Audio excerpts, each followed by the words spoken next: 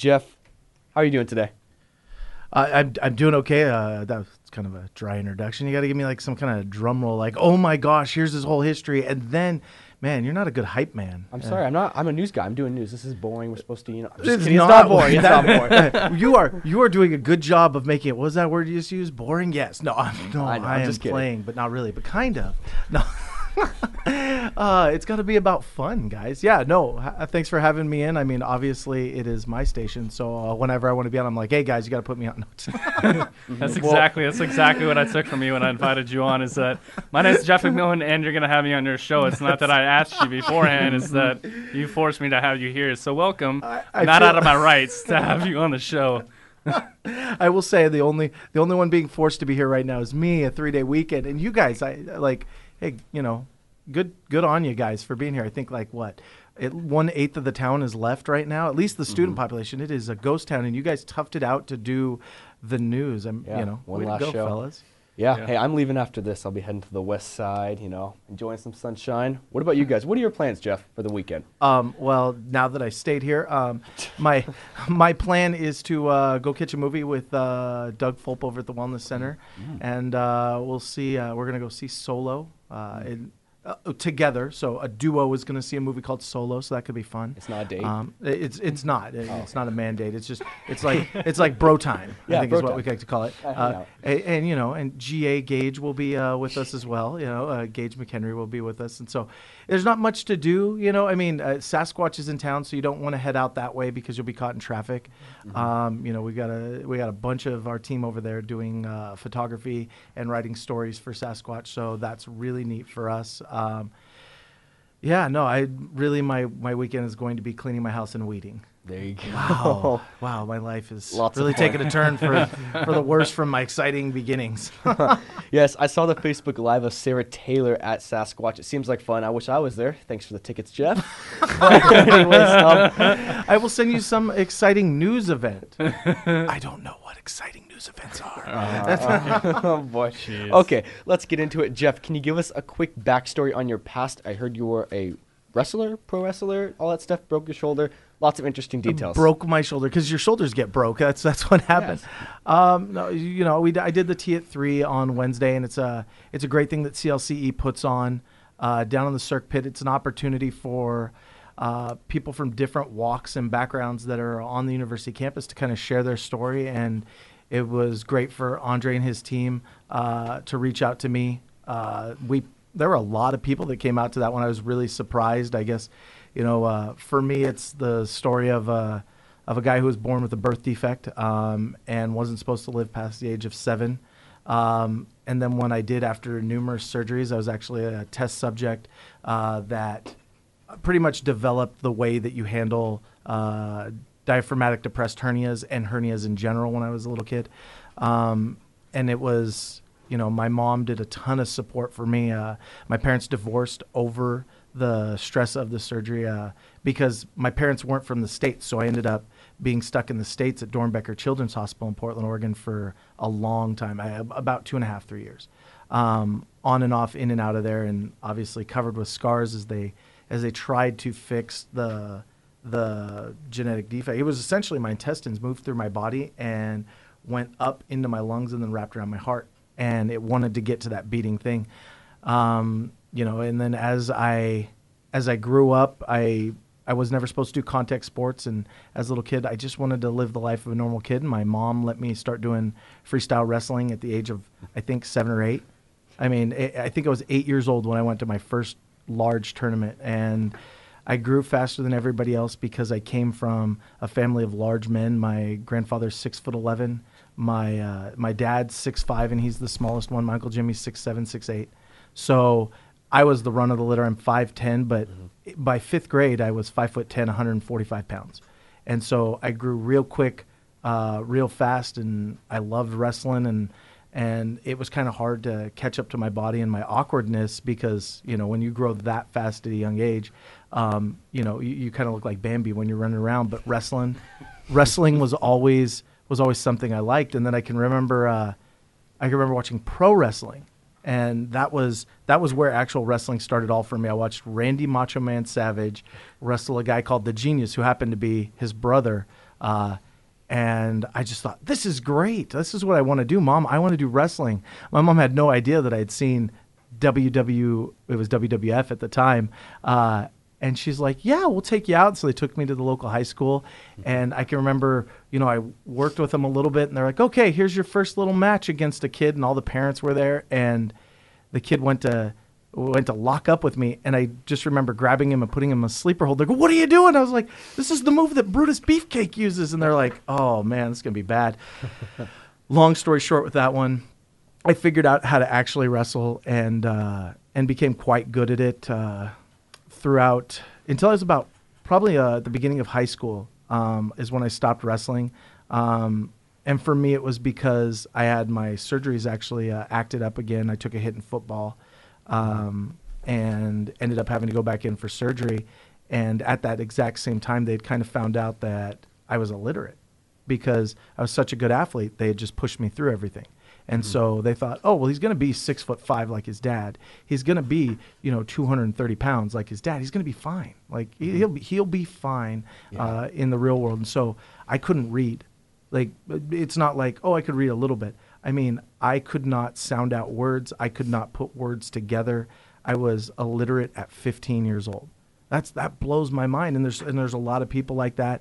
And then to think that I went into a hospital for a surgery, and I was there for 9 months. Had to go through some rehabilitation and some stuff. And the nurses there took the time to bring me Sports Illustrated, and they would sit down with me for an hour, each of them, all day long, and teach me how to read. They took the TV out of my room, and they said, "No TV for you. You get to sit and read these magazines." And I'd ask them questions about how to sound out words. And by the time I went back into school 9 months later, I was reading, not an amazing level, but I was reading really well. I did different things to get comprehension up. And by the time I finished high school, I had a full music scholarship to Washington State University. And I went to Washington State for an incredibly short time. It was overwhelming. It was stepping out of Vancouver, Washington, and being, 5 hours plus away from my family. And I just wasn't ready for it. Not because I missed my family, but I wasn't.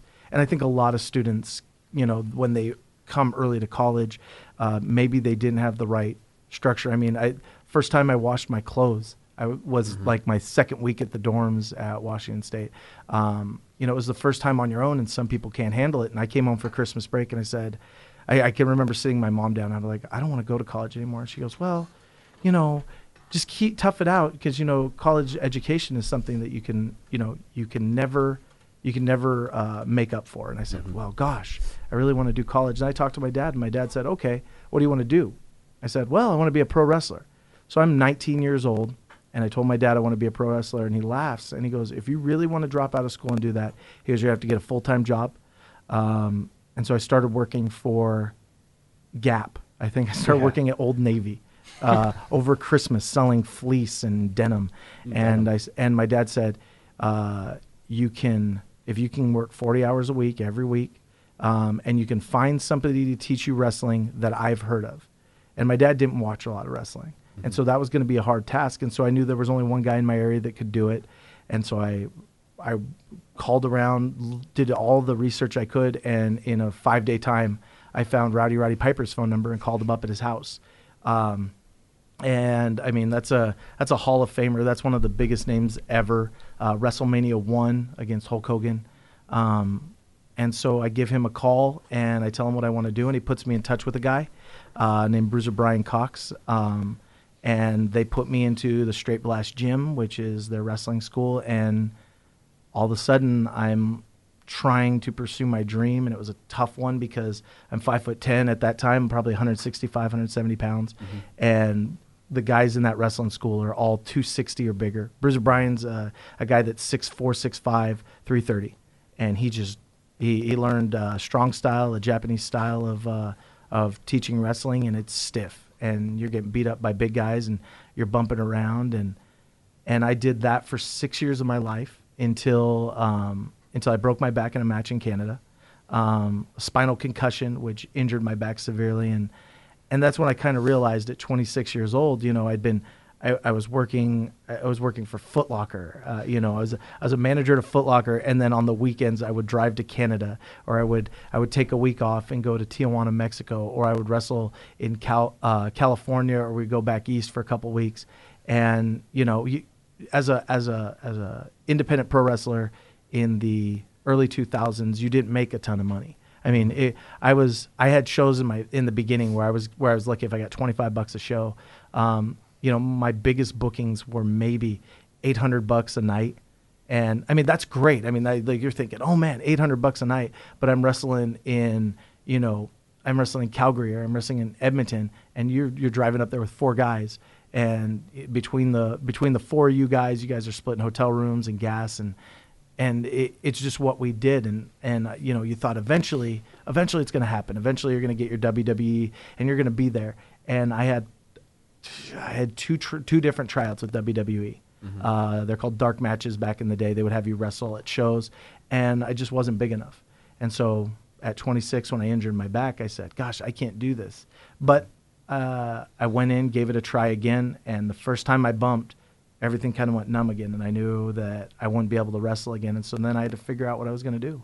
Mm-hmm. I didn't want to work those kind of jobs anymore. I didn't want to work like retail, and you kind of get depressed because you're not doing the things you want to do. Because I wanted to be a wrestler. I wanted to be in front of people. I wanted to entertain, and I wanted to have all eyes on me at all times. And it's hard to find that rush again. And so I worked construction with my dad for a while. I was a union pipe fitter, and I loved that. I loved it, but my back caught up with me, slinging heavy pipe all the time, and it just kind of that wear and tear. I only lasted a few years before here I am trying to deal with back issues all the time. And one day the union came to me and they said, your back can't hold up on this. We want to send you back to school. And at 32, I came back to Central Washington. I came to Central Washington for the first time.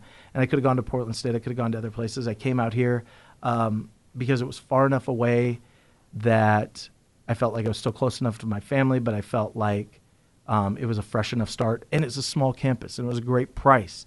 And there was a lot of different opportunities here. And for me, it was, do you want to go be a small fish in a big pond of like Portland State, Oregon State? I could have gone to UW. I could have done a lot. I was surprisingly, that time of growing up helped me kind of focus a whole lot more on what I was trying to do and figuring out life and figuring out school. But I decided to come to Central. Came here to do a degree in economics. Within about a year, I got a bug where I was like, man, I want to do sports media. And so I went to the comm department. I graduated with 2 degrees out of the comm department. And I'm also really close to a 3rd degree if I wanted to in film and video studies. So I have a public relations degree, a degree in digital journalism, and I'm 12 practicum credits away from film and video studies. And, I love my time here, and the comm department was really fun, and they afforded me a lot of opportunities. Teachers that are still here: Cesar Garcia, Terry Redout, John Ward, Toby Staub. These are all people that took time with me to teach me little things, to kind of give me a reality check too. And then one day I stumble into a radio station, this one, and it all went really fast from there. Within 6 months, the former general manager Travis Box said, we want you to take over and kind of revitalize our sports department.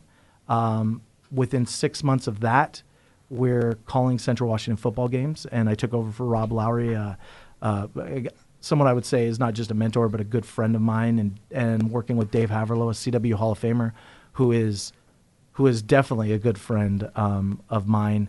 And these guys kind of took me under their wing, and they allowed guys like myself, Gage McHenry, Soma Lambert, Peyton Behrens, the opportunity to kind of live our dreams. Dennis Francois opened the doors and let us call basketball and football. And now you have guys that are getting out of here that have 3 years of play-by-play and color commentary experience that can put that on their resume when they go into places and potentially, step into an opportunity. I mean, to say you have 3 years of Division II play-by-play experience is amazing for guys like Peyton and Soma and Gage if they wanted to pursue that. And now here we are. They 2 years ago, Travis left to go to Portland and work in the radio industry in Portland, Oregon, and here we are. I stepped in as the interim, and now 2 years later, almost 2 years, on July 18th, 88 won the Berg. I will be the general manager here for 2 years, and I think we've been incredibly successful. I mean, the last 4 years, this has been one of the top programs in the nation, awarded by the Intercollegiate Broadcast System. Multiple nominations every year, about 10 to 11 nominations for the last 4 years, and then we finished in the top 5 of best radio stations in the nation. And now it's becoming this radio program that is putting people out in the professional world. Lots of professionals. Jackson Sager's out there working with Lars Larson. Sophia Ferguson just finished up with NFL Films. Tanner Chambers is working with Fitz in the Morning. We have piles of members that are working for the Hubbard radio group in Seattle at Moving 92.5, Country 98.9. I mean, this became the feeder to Seattle radio. Mm-hmm. So what makes it so successful? What is your philosophy when managing this station? Flat out, my philosophy is completely different than anybody else's on this campus. My philosophy is this radio station, you hear, oh, it's a student-run radio station. No, this place is run by professionals and led by students. We give the students the tools, and the students go from there. I try and stay out of the way as much as I can. And we start following what are real world standards. You hold everyone to a real world standard. You don't just let your music just be picked randomly. There's actually a rhyme and a reason why you hear X amount of songs, and you teach that to the student, and you let the student understand it, and then you step away and you put your hands up and you let Rachel Davey and you let Sarah Taylor build what is the signal that you hear right now, and they talk with the students that are on air. You step out of the way and you don't interfere with how the news is done, because your guys' version of news is completely different than a version of news that I would do. And you talk about the different things. I mean, this would just be wrestling all the time.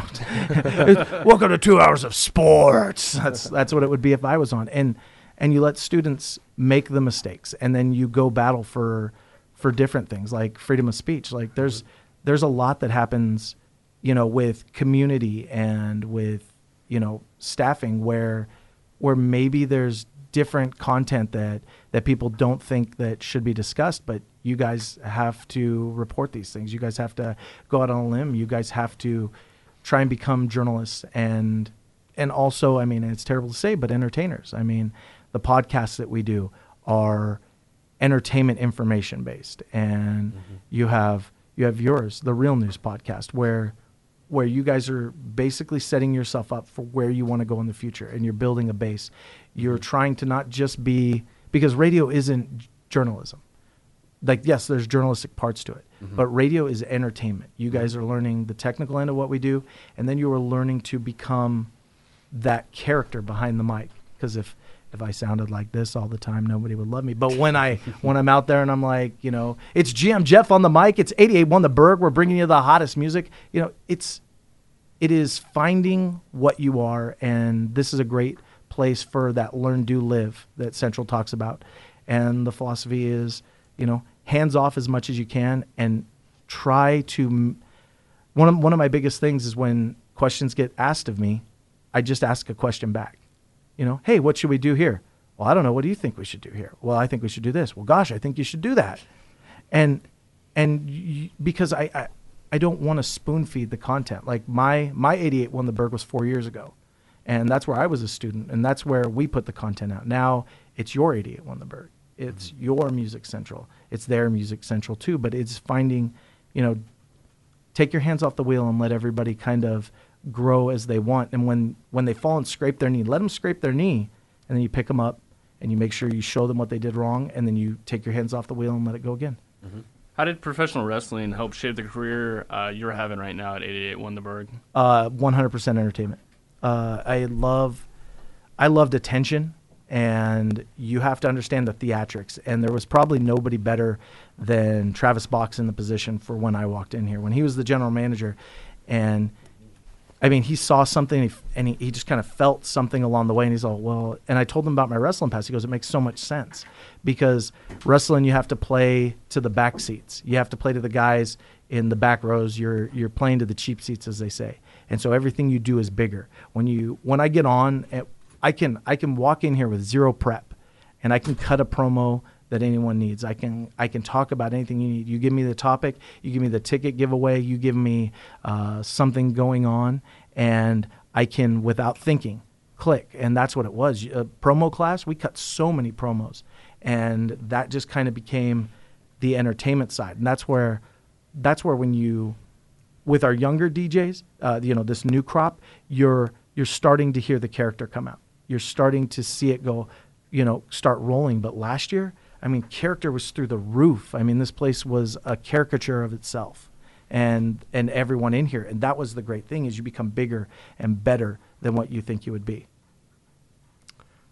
So piggybacking off of that a little bit, do you think that there's one sort of life lesson that you hold close to your heart that was taught to you by your years in wrestling? I would think that the one that my life learned from wrestling, it's that you should always follow your dream. And I think that comes to my parents because my mom and dad let me follow my dream. They didn't, say, no, you need to go become an accountant. Sometimes I go, God, I wish they just made me become an accountant, but I wouldn't be where I am. I wouldn't have learned the things that I learned. I wouldn't have become what I became. And I think kind of wrestling did the same thing for me, is I was around guys that I would have never been around, and in a lifestyle that I would have never been around. And for me, it is you kind of get in there and you take your hands off the wheel and you just let life go where it is, and you don't stifle anybody else's. You just let them be creative. You let them do what they have to do, because that's where they're going to learn. So last question before we get into our other interviews. Why is the Top 40 format so successful? Because I've come in here and that's all I've known is that 881 is Top 40.